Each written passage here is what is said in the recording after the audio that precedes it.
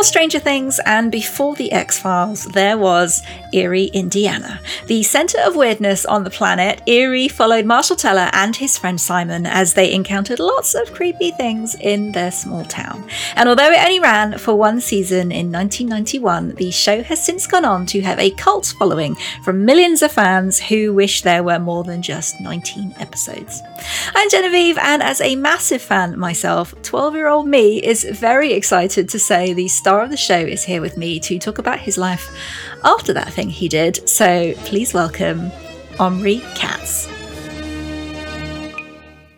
Good morning, Omri. How are you? Doing all right. How are you doing? Yeah, not too bad. I say morning. It is very early for you. It's a reasonable 3 p.m. for me here in London, but for you in California, it is an eye-watering 7 a.m. How are you functioning? Because I want to stress that I would have been perfectly happy to have given you a couple more hours of bed, but you were like, no, let's do it at 7 a.m. No, I'm up like 5:30, 6 o'clock every day, but I am going to admit that I did snooze a little longer today and woke up maybe 25 minutes ago. That's why I was like, can I have an extra 10 minutes so I can just make some coffee, like, oops. I hit the snooze button a lot. Yeah, I am not, I don't need to. I don't know why. Actually, I had a dog. She passed away, but I had a dog and I had to wake up every morning to walk her. And ever since then, we're talking at least 12 plus years ago. Ever since then, I just wake up at like 5:30, 6 o'clock. Oh, you can't get out of the habit. And I go to bed at like midnight. It's just like 5 hours of sleep is all I need, I guess. So no alarms, no nothing. I just wake up and I'm like, okay, let's get the day started. I was going to ask you about your dogs actually, because I spotted a lot of pictures of your dogs on your Instagram, and I noticed that they were all pit bulls. Yep. I'm a cat person, so I know they've got a bit of a bad reputation, but a lot of people say I'm an Omri Katz person. Boom. Sorry. But a lot of people say that pit bulls are the most misunderstood breed of dog. Would you agree? I guess so. I think people in general misunderstand animals. Like, you got to remember, animals are instinctual and they're going to have certain wild traits about them. So pit bulls typically are just not like aggressive dogs. Like, they just want to go maul people, even though they get a reputation of that type of behavior. But they're terriers, so they're hunters. Yeah, I think obviously upbringing has a lot to do with it. But yeah, I mean, I guess you could say they're misunderstood. They just kind of have a gruesome look, I guess, to some degree for a lot of people. Mm-hmm. They just look, they have that scowl and they're just big and strong and muscular looking. So I think people are just intimidated off the bat. I got to say, my last girl, she had not aggressive tendencies, but she had a bit of a spunk to her. She was she could be a little wild. So I had to she just kept me on my toes. Like, my first pit bull, like, I could just let roam free, no worries, kids, this, that. Oh, actually, my other dog too, kids, great. But sometimes with like males, she just didn't like guys. And she would just almost kind of hunt them down. Not go for them, but just give them a good old like, don't come near me or I will. I can make some comment about women and men there, but I shall refrain. No, hey, please. Let's not go there. Don't get me started. No, it's too early in the morning. Okay, time is of the essence. Let's get down to business and enter the nostalgia zone. Let's do it.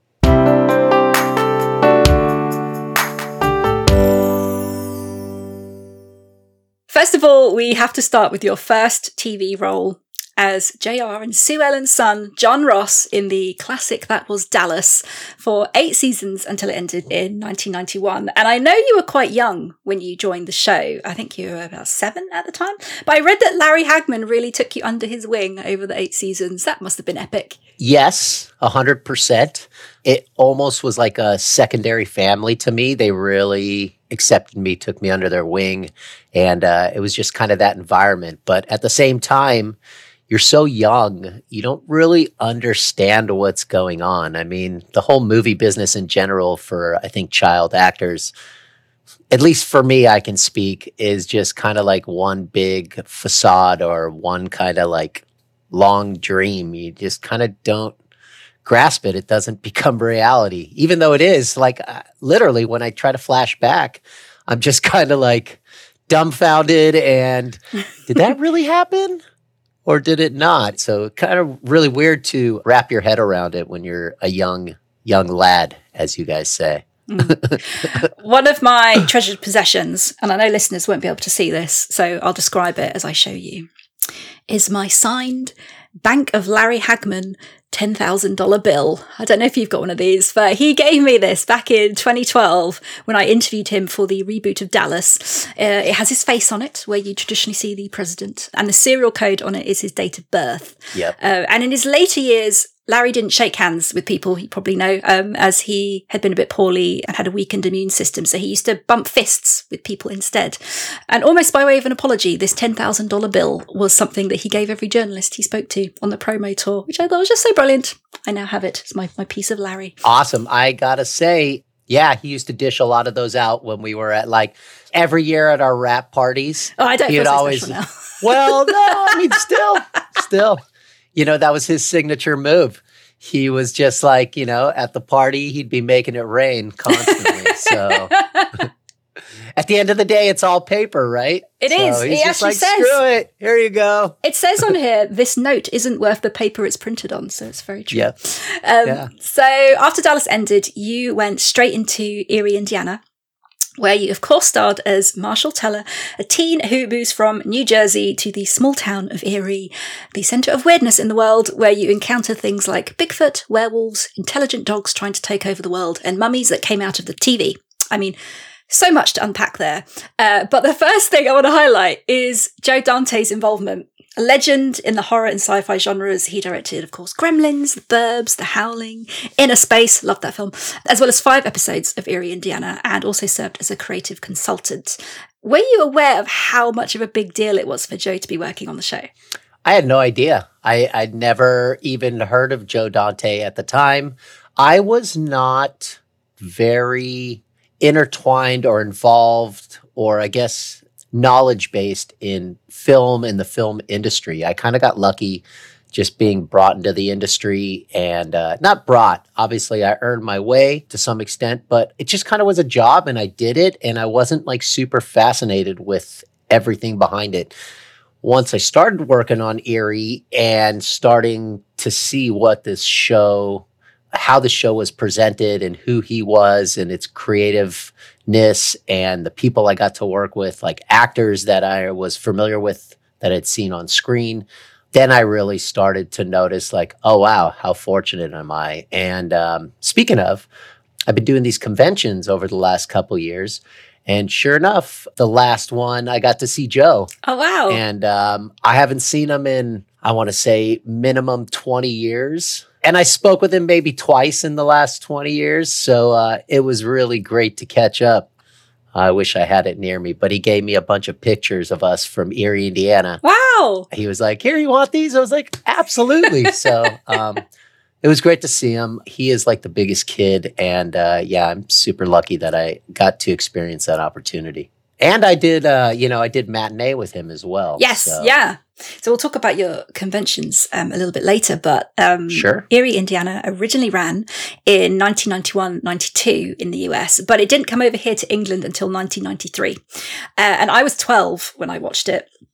And I was going through a bit of a horror phase, so I loved it. And I vividly remember watching the first episode and being totally creeped out just by the theme music before the programme even started. But that first episode, Foreverwhere, which, as a reminder for listeners, was the episode where you discover your neighbours have been staying young for the past 30 years by storing themselves in giant Tupperware containers. Just so clever, and just set the tone for the rest of the series. And as it was the pilot, when you were making it, were you thinking, this is something special, it has to get picked up? Or did you ever think, actually, this is a bit different, the network might not want to take a risk on this? No. Again, I was just kind of, I guess, too young, naive, inexperienced. I do have to admit that the funnest production I ever worked on was Eerie, Indiana. I can imagine. Yeah, you're like a kid in a candy store. Every week, it's a new episode, new sets, new actors, something bizarre and weird. I don't think I realized until I saw the pilot, till it was edited and finished with all the music and the cuts and everything, like what a weird, spooky, fun show to be working on. It's so weird when you're filming something, you just kind of don't really, maybe it's hard for some people to really visualize what the finished product is because you're doing scene over scene, you're doing, many different angles, everything gets repetitive. So you kind of might get lost in translation there somewhere. And then all of a sudden it's all pieced together and you have this like remarkable, amazing thing to watch. So yeah, I guess I didn't really realize until I saw the first episode. And then sure enough, right after that, they picked us up for a bunch more. And unfortunately, we only did one season. It got discontinued, and I've only heard a couple rumors. Quote me if I'm wrong, but I think budgets, a lot of those episodes were very expensive to make. Yeah, Joe, I heard an interview with Joe, and he said that like the art direction went way over budget every episode. Way over budget. And they were like elaborate, just amazing sets, the details, everything. Really, a lot of creativity went into all of those episodes. So, and then the other one was obviously here in the States. We were up against 60 Minutes, which was like for 20 or 30 years the number one show. That was a hard time slot to beat. I guess they felt like this show had such great quality that it could, beat out 60 Minutes, but no. Yeah, I mean, that's the thing. Like, so I watched it again last week and I was really surprised at how well it still holds up today, bearing in mind this was before X-Files, before Goosebumps, and a show primarily made for kids, but it wasn't a Saturday morning kids show. It was primetime TV, and it wasn't just a kids show, apart from the fact that Joe directed it like a movie and it was shot on film rather than like a traditional TV show. The writing and the humor is just so sophisticated and sharp. It was never patronizing. And as an adult now, I appreciate the in-jokes, the tributes to old horror and monster movies. And I never noticed at the time, but there were serious topics too on the show. Like watching it back now, there's like Simon's relationship with his parents, his dad cheating on his mum, all these things that I think just completely went over my head watching it. But now I watch it and it's like, actually, Simon's like tragic. Right? Poor kid. He's practically an orphan. He like lives with us. No, you're so right. And I think, us as children, we just kind of overlook a lot of the serious nature that some of these shows, let's just talk about Eerie, kind of had, just because, we're kind of more fascinated with things that are visual or things that stimulate us, and we don't really have the experience from real world matters. Well, some kids do, some kids don't, but I guess I could say I grew up in a somewhat middle class, healthy environment. So yeah, I kind of didn't really pay attention to a lot of that stuff too.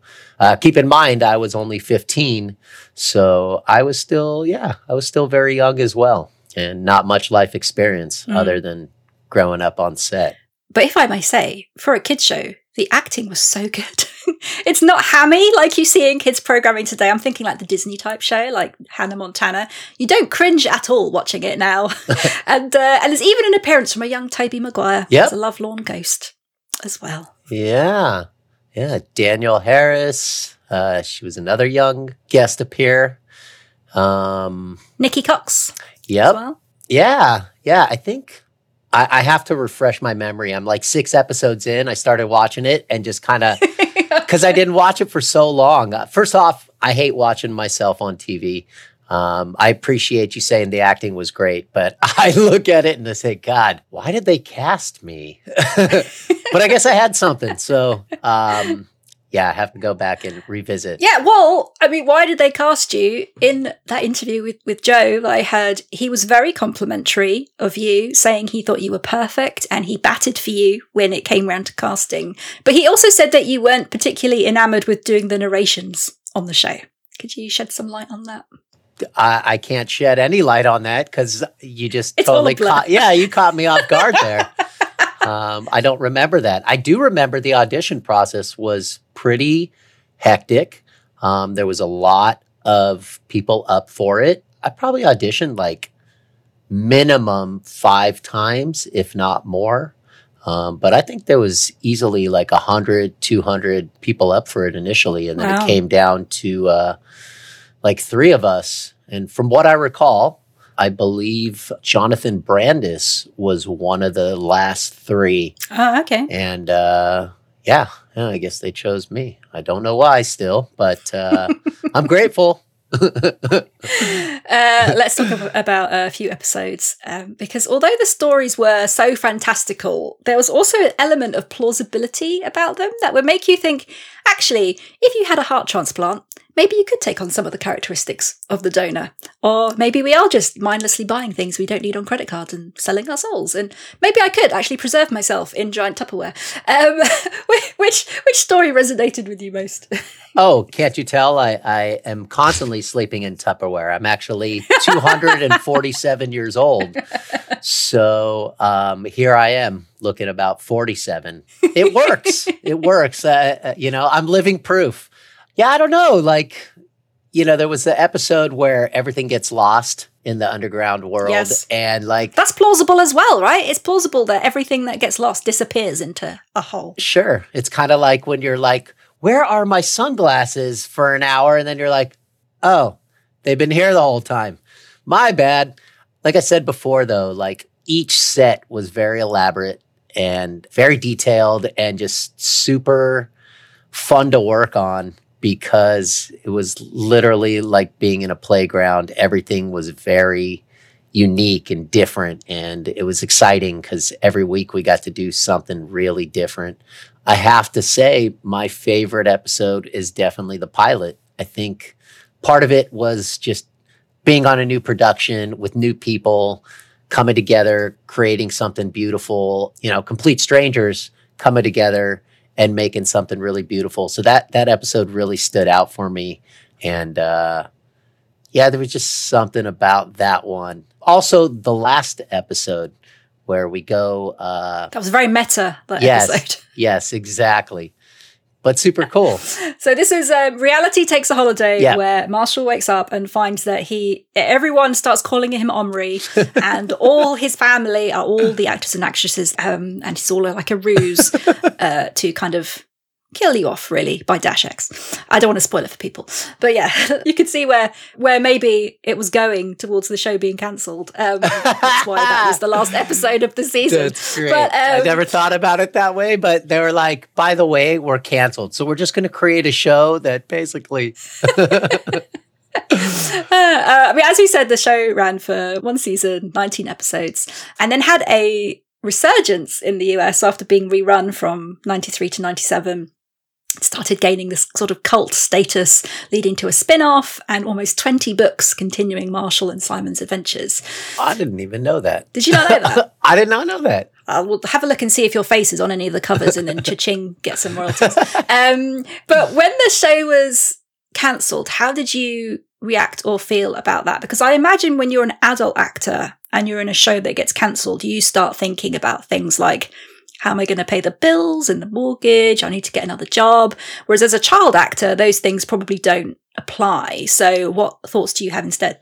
You hit the nail on the head. I don't really think those things applied. Back when I was working as a minor, I didn't really take the work seriously. And I don't mind admitting that. I just kind of, and maybe that's why I was booking jobs, because I didn't have that pressure, that stress on me. So I just kind of I was bummed that it was over because it was a nice paycheck every week. But at the same time, I was like, oh, well, and just moving on, I really wanted to, as a child, to just kind of have that normal childhood and just have my school friends, go out skateboarding and do what kids like to do, an adventure. I don't think I was bummed or happy. I was just kind of neutral. And, I guess auditioning for some new stuff. There was other things already in the works. So, no, it wasn't too bad. I think now, when you have those type of pressures, you're reliant on an income and your paycheck and everything, then, And that's, part of the reason why I think actors should get paid. Not actors, but people in general who do entertainment should get paid fairly, because you never know when your next job is going to be. Yeah. And it's just becoming more saturated, more competitive. I mean, that's one of the big reasons we had another strike, but SAG had another strike, is like, hey, look, a lot of time goes by and all of a sudden it's just the lake is dry and and you're not working for a while, and that leads to all kinds of scary things within your personal life. So yay for the negotiators. Yay! There's an urban legend of a lost episode of Eerie, Indiana, where Marshall's sister Cindy wishes that she never had a brother, and then suddenly no one recognises Marshall, and then Cindy becomes aware of all the weirdness in Eerie. Can you finally settle whether this is true or not? I cannot. As far as I know, I don't remember anything of the nature, but I wouldn't be surprised. Let's just put it that way. Let's give a shout out, obviously, to Jose Rivera. Yes. One of the writers, and Ralph Schaefer. Did you say Ralph Schaefer? Was it Ralph? No, sorry, Carl Schaefer. Carl Schaefer. Thank you. I don't know where I got Ralph from. Ralph? I don't know where I got Ralph from. That doesn't sound right. Yeah. So, those guys were brilliant. Obviously, they wrote every episode, so they are really part of the creative genius behind it all. So if you ever get a chance to talk to them, I think they can verify that for you. Well, thanks for not clearing that up at all. Sorry, folks. Or maybe it did happen and I'm just lying my teeth off here. No, I really don't know. Oh, now the internet will never be corrected and it will just continue the urban legend. It's time to leave the nostalgia zone and enter what I like to call the latid zone, otherwise known as life after that thing I did. Okay.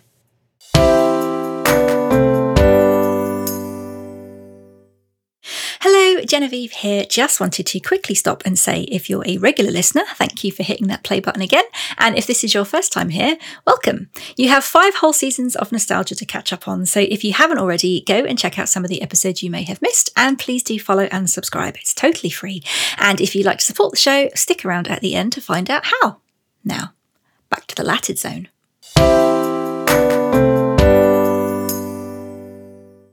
After Eerie, in 1993, you, as we mentioned, worked again with Joe on Matinee alongside John Goodman, as well as a film that has also gained somewhat cult status, Halloween favourite Hocus Pocus, opposite Bette Midler, Sarah Jessica Parker and Thora Birch, which seems to have taken on a new life over the past 30 years, which is amazing for a movie that critics slated and sort of bombed at the box office by Disney standards.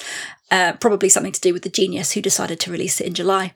How is it for you seeing your 15-year-old self on TV practically every day in October every year? Awful, I guess, because you said you don't like watching yourself on TV. I honestly don't think I saw the film for like 20 years. And then, I get bombarded, obviously, in October by all my friends, family, people I know. They're like, hey, guess what I'm watching? I'm like, how many guesses do I get? Now I'm very I don't know. Now I kind of laugh and I think it's cool and it's like, wow, I got to experience that. But I think for a long time I kind of was turn that off or I'll just be somewhere else. I don't want to watch it right now. It's really a trip how it's taken a life of its own. Like you said, it flopped, it bombed. I don't think any one of us anticipated that it would become such a cult classic that it has. And lately, I've been, like I said earlier, I've been traveling with some of the castmates to do these conventions. And there's been times where we've done screenings and done commentary with the film. And the more that I watch it, the more it tends to resonate with me. It actually... I don't know. I actually enjoy watching it now. Even when I come on, I'm like, hey, actually, you didn't do too bad. Maybe I'm just getting used to it, But it's quite a trip. I got very lucky that I landed a few different things that really kind of are still lingering in the ether there. So, well, the love and affection for the film, especially in the US, has been so amazing. The cosplay, the pilgrimages to Salem to visit the film's locations. And as you said, you've been part of Hocus Pocus fan events and cast reunions. And you have a Lego figure. You've made it when you have a Lego figure.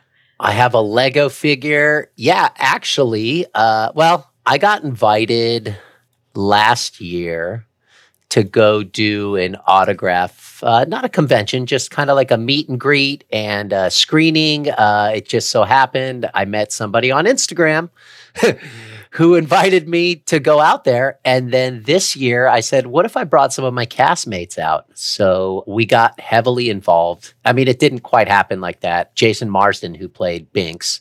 And Dash in Eerie, Indiana. And Dash in Eerie. It's crazy. That guy and me, our lives have just kind of like really intertwined. Like, I really feel like that guy was meant to be a part of my life because I've run into him randomly at the most random places, at like Burning Man style events, music festivals, like weird, just places I would have never imagined running into Jason Marsden. So him and I are kind of feel like very similar in certain ways. But he was like, after I got back from Salem last year, I said, I had such a great time.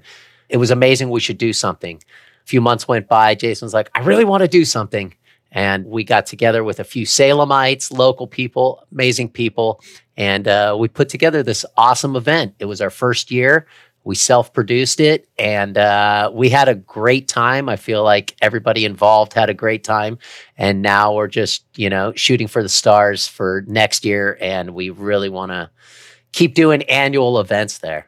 And you convinced Thora to come as well. We convinced Thora to come. Yeah. You know what? Thora, she likes to keep her private life. I think it's really a blessing that all of us are still very like humble, great people. And when we come together, we just have this magnetic relationship that it really just brings us back to that nostalgic time of our innocence. And, I think we're all just like really chill, good people. We're not like stuck up Hollywood snobs. And so I think Thora felt really comfortable just being like, okay, I got my crew there. So I think it'll be a good time. And overall, we had some hiccups and whatever, just like any production might have. But I would say we had a really successful event and a great time. And I'm hoping all of us go next year and more. So we'll see. Salem is an amazing town. If you've never been, I haven't. Maybe stay away in October because it's madness, but it is such a great town. So I'm excited for next year. I've had a few guests on the podcast who started acting in their youth, and they've all talked about the difficult transition they experienced from child actor to adult actor, like being dismissed by casting teams who only see you as a child star in inverted commas, and not really being prepared for how hard it would be to get steady work after. How did you negotiate it? Well, like I said, I never really took the job seriously. I've always kind of been a go with the flow type of person. So I don't know. There was some point in my teenage life where I think I had some confusion. Like I felt maybe I would continue to act sporadically. I just never really felt like it was my pursuit in life. So I wasn't very driven to be like, go, go, go. So for me, obviously, the transition, I was starting to feel the effects of it. But at the same time, I wasn't very ambitious or looking to the future, like how am I going to transition from child actor to an adult actor? But sure enough, I did experience that partially. And I saw it firsthand with other child actors and other people that were in my life. Mm. And it's very true. You're a complete different character. Your voice, your appearance, everything changes. And as a child actor, you don't have the life experience. So like you're kind of cast, you're a child. So you're innocent. And that's kind of how that you're usually portrayed. So then when you become an adult and those kind of more challenging roles might come, because I think it's more competitive, a lot of people might not figure out how to transaction given lack of life experience and whatnot. So lucky for me, I was already kind of tuned out. And I was looking to go and experience life in a different manner. And so at some point I kind of said, I'm done. and I was probably around 17. I still had a few other jobs that I was doing some reoccurring stuff, and they would call me to do this or do that, but I had already kind of checked out and said, oh, I want to go travel. I want to go see the world. I want to go experience different things in life. So with that mindset, I guess I didn't really have the harsh reality of transitioning from child to adult. But yeah, it's definitely tough. Look how many people faded out. And what's funny is a lot of people are making resurgence now. You didn't see them. They tried to work, or they did, but they had to take whatever jobs they could.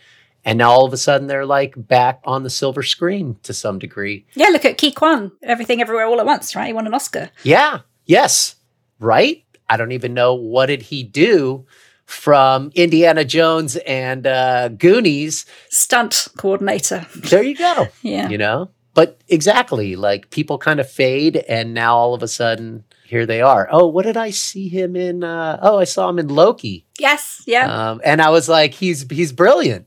And it's sad. It's really sad because a lot of talented people just kind of get put on the shelf. And then it's probably fascinating to hear where their life experience went, especially when you still want to be in this industry, but the industry is just not taking you in. On your side. Yeah. It's very competitive. Everybody, or not everybody, many people want to be recognized for their talents, and they just don't get to showcase it. So I got lucky, I got to say, that I didn't want it. I didn't like fame. I didn't like being recognized. I kind of just wanted a more private, and I just wanted to experience life differently. But that came with its own challenges as well. I had to find myself. So I just said you decided to totally get away from the public eye. For the most part, until now. You didn't. You didn't want to be in it at all. So you went away, lived in the mountains for a bit, and you went to cosmetology school and became a hairdresser. I did. What drew you to that? And was it just barbering, or did you go whole hog with colouring and styling as well? I didn't do barbering. I did mainly colouring and styling. Okay. So back to what I was saying before, when I had to rediscover myself, I had to find myself, I ran out of money. All that money I made as a child actor, I was like, sweet, this is going to last me forever. No, sure enough, it did not. And spend it. I spent it all right. I spent it, and I wouldn't take anything back. I wouldn't change any aspect of my life, because I think part of growing and learning is you have to experience everything, all the downfalls and, all the ups and downs. You have to experience it in order to really appreciate what you have. But I moved back to LA for all the wrong reasons. I wanted to get back into the business, make a quick buck so I can get the hell out again. Still here in LA 20 something years later, but I had to I had to find my life out here. And my best friend, or one of my closest, dearest friends, is a hairdresser. His dad's like a real famous hairdresser out here. Mm-hmm. I wasn't passionate about it. I was just looking for something security, something I can work towards, something I can build upon. And I always kind of, not envied, but just looked at him, and it looked like he had it all together. I was like, maybe I should go to cosmetology school. That'll give me some direction. And that actually was a very life-changing moment for me, because I was very lost, trying to figure it all out. All I knew was growing up in the entertainment business, never had a job, never had to really deal with real life matters. And that was kind of that shifting moment where I was like, okay, I'm growing towards something. I can build upon something. I went to cosmetology school, got into that industry, has a lot of pros and cons. I didn't sign up to be a therapist, but sure enough, it comes with the territory. I was going to ask, apparently more than half of women tell their hairdresser secrets they wouldn't tell anyone else. So did you just have people telling you the deepest, darkest secrets all the time? Yes. And, I'm a people person, but I also have a threshold of where I'm like, okay, you're draining me. You're really draining me. I think a lot of people, no matter what, not everybody you can perform miracles with their head of hair. And they're, they're really there to just kind of talk and socialize. And sometimes I wasn't very... sympathetic? I was always sympathetic. I just wasn't always... there was personality clash, where it's just like, okay, yeah, you only can care so much, you know? A lot of people have first world problems, and you're like, man, you still don't appreciate or realize how lucky you are. So I did that for about 9 years. And then at the same time, I was going to say, at the same time, you were doing something that you couldn't talk about. I could not talk about. But you can now. Oh, yeah. How awesome is life now that I can talk about these things? Because you've been growing and cultivating cannabis for the past 20 years. Mm-hmm. And since it's been legalized in California for sale, you now have a business, the Merry Danksters, mm-hmm. with a cultivation facility and some award-winning strains. Oh. And I heard you say that you've jumped through hoops of fire to get to where you are. Can you elaborate a bit on that journey and why you're so passionate about the industry? I'm still stuck in those hoops of fire. It's been 3 years we've been trying to get a facility online, which has been a real nightmare dealing with the bureaucrats of this city and this state. Everybody just wants their pockets filled at the end of the day. So it's kind of sad. You know, there's such a culture that surrounds cannabis. Cannabis has really influenced so many amazing creative cultures and its own culture that's kind of grown within itself. And legalization has really benefited, you know, the mass public, but it's really kind of torn apart the culture and the industry, unfortunately. I feel like this is the road forward if you want to participate. I've always had a passion and a love for the plant. I didn't even think when I was young that I would be a cultivator. But once I discovered that, I was like, this is definitely something I want to put 180,000% into. And still till today, 20 years later, you know, it is always fun, even when it gets really difficult, because you're dealing with a living organism, and a lot of things are attracted to living organisms, including, you know, pathogens, bugs, pests, all these different things. And those are challenges.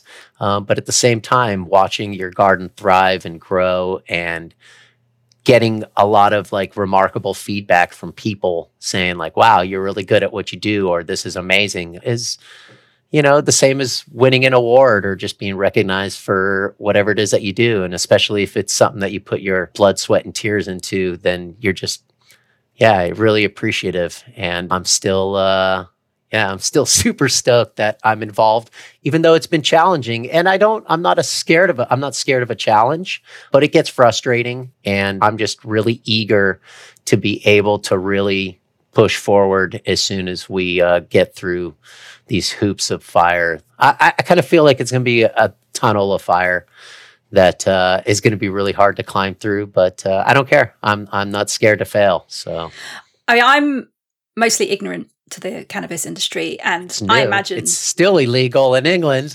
It is, but I imagine because of the nature of the business, there would be some challenges. But I had no idea about some things that other businesses take for granted are a challenge for you, like banking restrictions on cannabis companies. So you can't get a normal bank account and you're forced to deal in cash only. You can't get bank loans to finance future growth.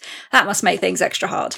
You basically hit the nail on the head. It's very challenging. I personally and my partners feel the same way. We don't want outside investors. We're not looking for venture capitalists, so we're trying to fund this all on our own. And that's been extremely challenging, especially after COVID, when inflation rates and the cost of goods and materials. Interest rates. That too, but like the cost of goods, materials just to build have doubled, if not tripled. So when you put together a budget and then a year later that budget is tripled, you're kind of like, wow, pretty scary stuff. Basically my life savings, is being put into this because that's just how passionate and how strongly I believe that we will be successful. And it's not just about the business. It's just like, this is something that me and my people are just like, this is our lifeblood. This is our livelihood. Again, we're not scared to admit that there's fear of failure or losing our complete investment. But at the same time, it's like, what do we got to lose? It's just money at the end of the day. And we will continue to grow, pun intended, regardless. Yeah, it is very challenging given all the restrictions. But, we can see that things are changing slowly but surely. State lines will probably open up. Things will be federal here. Global, probably, within the next 10 years. There's already some globalization, and that's going to open up more outlets for us to, build a business. We're not in it for the money. We want to obviously be able to provide and support ourselves, but at the same time, we just want to have fun doing it. And growing weed is a lot of fun. One of the big criticisms of the industry is that cultivation practices aren't very sustainable or environmentally friendly. It uses a lot of energy, especially when grown indoors. Needs a lot of water, which is a problem with water shortages in California. Sure. Potentially causing lower air quality. But then because it's still illegal at a federal level, it's not really possible to fund research on how to improve it and make it more sustainable, like in the way that the agriculture industry gets funding. So what measures, if any, have you been taking to kind of minimize that impact? Well, environmental impact. You got to remember that those costs get burdened on you. So it's really up to you. If you want to have a thriving business, you need to figure out how to economically lower your costs without lowering your quality and, figure out ways to profit based on that. And so it's really beautiful because everybody is kind of on that same page, and we take it upon ourselves to create practices and procedures to minimize a lot of those things. So just like any this is literally agriculture. Maybe indoors we're using synthetic lights, but water is water. These plants I wouldn't say they drink more than any other type of agricultural plant, and we don't waste anything in comparison. So if you have a plot of, let's just say you're growing lettuce outdoor, you just have these sprinklers going wild. Some people might, actually set individual drippers where you can control the amount of feed that you're actually giving them. So we have already techniques. We've taken a lot of techniques from Big Ag and incorporated it into it. And a lot of different companies who are also trying to sell us products, like we used to use high pressure sodium lights, which are very energy intensive, we've reduced our energy costs in half because we're using LEDs, which are less power consuming and less heat radiant. So we don't need as much air conditioning to control them. So the transition is happening regardless in all aspects of agriculture. And the one thing about indoor cultivation is you just have a lot more control, a lot more sterilization, so less risk of losing crops. And you can really just kind of like on a science level create environments, unlike the outdoors where you're very limited. There's a lot of greenhouse. There's a lot of beautiful techniques, and it's such a beautiful cultural industry where in the past we didn't have a lot of knowledge that was out there. We had to keep our own communities. So we had these forums, online that were very secretive, and because you had to be underground, right? You had to be underground. Yeah. Yeah. I literally came out from under a rock once it went legal because I just didn't want bad things to catch up to me. And I wanted to continue doing what I was doing and providing, this medicine for people that had no access to it when they're just getting a bunch of pills pushed down their throat and have no other options, and found relief in this. At the end of the day, I know it's an industry and a culture and there's a lot of fun behind it, but it also has so many medicinal values and it really benefits a lot of people. It also has cons about it too. But at the end of the day, I think people really need to have those options and be able to choose for themselves. I saw you say last year that you were stoned a few times while making Hocus Pocus. Not a few times. More than a few times? Pretty much during the whole entire film, yeah. With hindsight, do you think maybe because of that and the fact that you run a cannabis company is why Disney didn't ask you to cameo in last year's sequel, and maybe might scupper any chance of appearing in Hocus Pocus 3 because they don't want that? It's Disney family friendly, right? They don't want that negative association. Well, they didn't bring anybody back in terms of the child characters. So I never really thought about it that way. Now that you've kind of sparked a light bulb in my head, I'm like, oh, so I guess I'm probably not going to be invited to do number 3, which supposedly is in the works. Whatever. I can imagine the parents up in arms, like, you're having this person on who's doing illegal activity in my state, or, I can see where the pitchforks might come for you. Well, if you look at my character from that movie, it almost seems like he was just a stoner anyway, with all the tie-dyes and my long hair and my California laid-back attitude. So they kind of coined on me that hopefully it doesn't interfere. And hopefully my decisions in life doesn't affect other people getting work because of it. I think I'd probably say 50% of Disney fans probably smoke weed anyway, and probably all the execs and their creative people. So they better jump on the gun or whatever. For me personally, I've left the business. If jobs want to come my way, great. If they don't, great. So it really doesn't affect me in my life. But it would be a bummer if that was the deciding factor of why not to include me or anybody else in the next franchise. I just wanted to touch on, you are Israeli, and I'm not going to get political, but I just wanted to check, are all your family back home okay after recent events?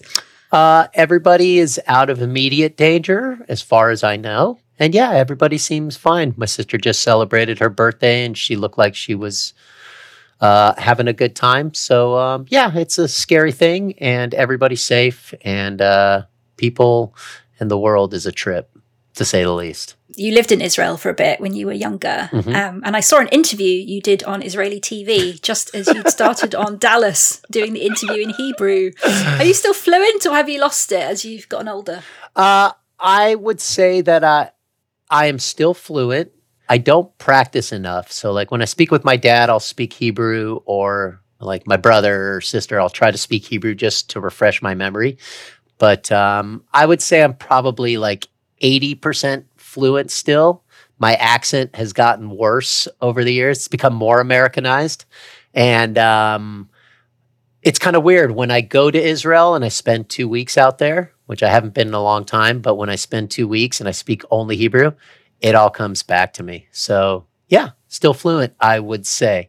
And yeah, it just kind of comes back to you. The more you practice, it comes back to you. Yeah. It's like riding a bike, right? To some degree, yeah. Just before we finish, I've heard you say previously that you've had your 15 minutes of fame now and you're not bothered about chasing it again. And as you mentioned, in the past couple of years, you've joined the fan convention circuit. So after being away from the spotlight for so long, how have you found being in it again, getting recognised and people wanting a piece of you effectively? At first, I was traumatized, but I kind of swallowed that pill just because you kind of condition yourself. And when you're doing the things that I was doing and really staying under the radar and out of the spotlight and really not letting people know who you are or whatever, which is great. That's another benefit from child actor to adult is you change and nobody recognizes you. So I'm like, thank you, Lord. But now I embrace it. And I've always been proud of what I did in the past, but never really glorified myself in any way. I get to travel a lot with Jason Marsden and Vanessa Shaw. We do a lot of these together, pretty much all of them together. So that just makes it even more like fun. Yeah, and accepting and just great. Like, I don't know. I feel like I'm back in my, I feel like I'm in a very comfortable place when we do these conventions and when I get praise. I don't know. Lucky for me, I can be very open about who I am. So when I talk to people and, I get it, like to them, they kind of can worship you in a certain sense because they know you from screen and whatever you've provided them. But like at the same time, I can just talk to them and I'm a very people person. I'm very grounded and I've had ups and downs. I've had life experience.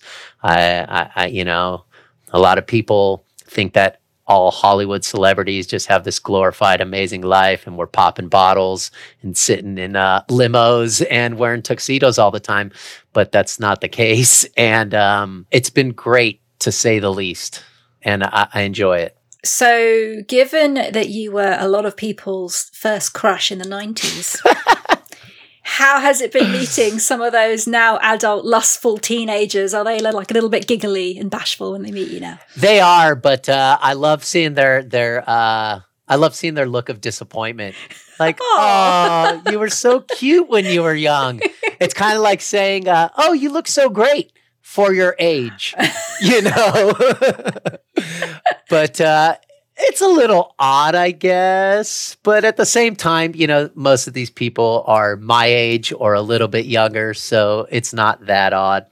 I don't know. Yeah, I'm going to say it's very 50-50 when somebody says, oh, you were my first crush, because I do blush, obviously, from it. But at the same time, it's like, okay, yeah, cool, awesome. I'm glad I was there for you. Omri, it's been brilliant talking with you. It's a pleasure. I appreciate you don't do too many interviews, so thanks so much. Yeah, you know, I just picked your name out of the hat and was like, oh, I guess you're going to be one of my 5 interviews for the year. So no, I'm just kidding. No, it was a pleasure. I really appreciate it. I'm glad we got to talk. Maybe we can see you at a UK con next year. Yes, I had a couple opportunities that didn't work out, especially with COVID and everything. It was kind of wonky and weird getting that all together. But we got things in the works, and I get hit up all the time to come to the UK. So I would love nothing more. Well, when you come over, give me a shout. We'll have tea and crumpets. Exactly. No, I'm just kidding. Thanks so much, Omri. Awesome. Thank you, Genevieve.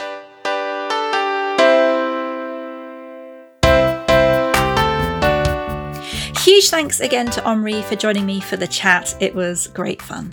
You can find out more about Omri's business and pick up some merch at the merrydanksters.store. And if all this has made you want to re-watch Eerie, Indiana, if you're in the US, you can stream it free via Amazon's Freevee. And if you're in the rest of the world and handy with a VPN, I'm sure you can make it work too. Wink, wink, nudge, nudge. I hope you enjoyed listening to this episode of Celebrity Catch Up. As I always say, I know there's lots of podcasts to choose from, so thank you so much for choosing this one. If you like what you hear, please subscribe. It's totally free. And if you'd like to support the show to keep the lights on, visit celebritycatchup.com where you can donate. It's always nice to get a 5-star rating or review, and also people are more likely to listen if someone else says it's worth it. So please do that on your podcast platform of choice. It would totally make my day. And please follow on social media and share the pod so others can discover and listen too. Just search for Celebrity Catch Up and you'll find me. Until next time, thanks for listening.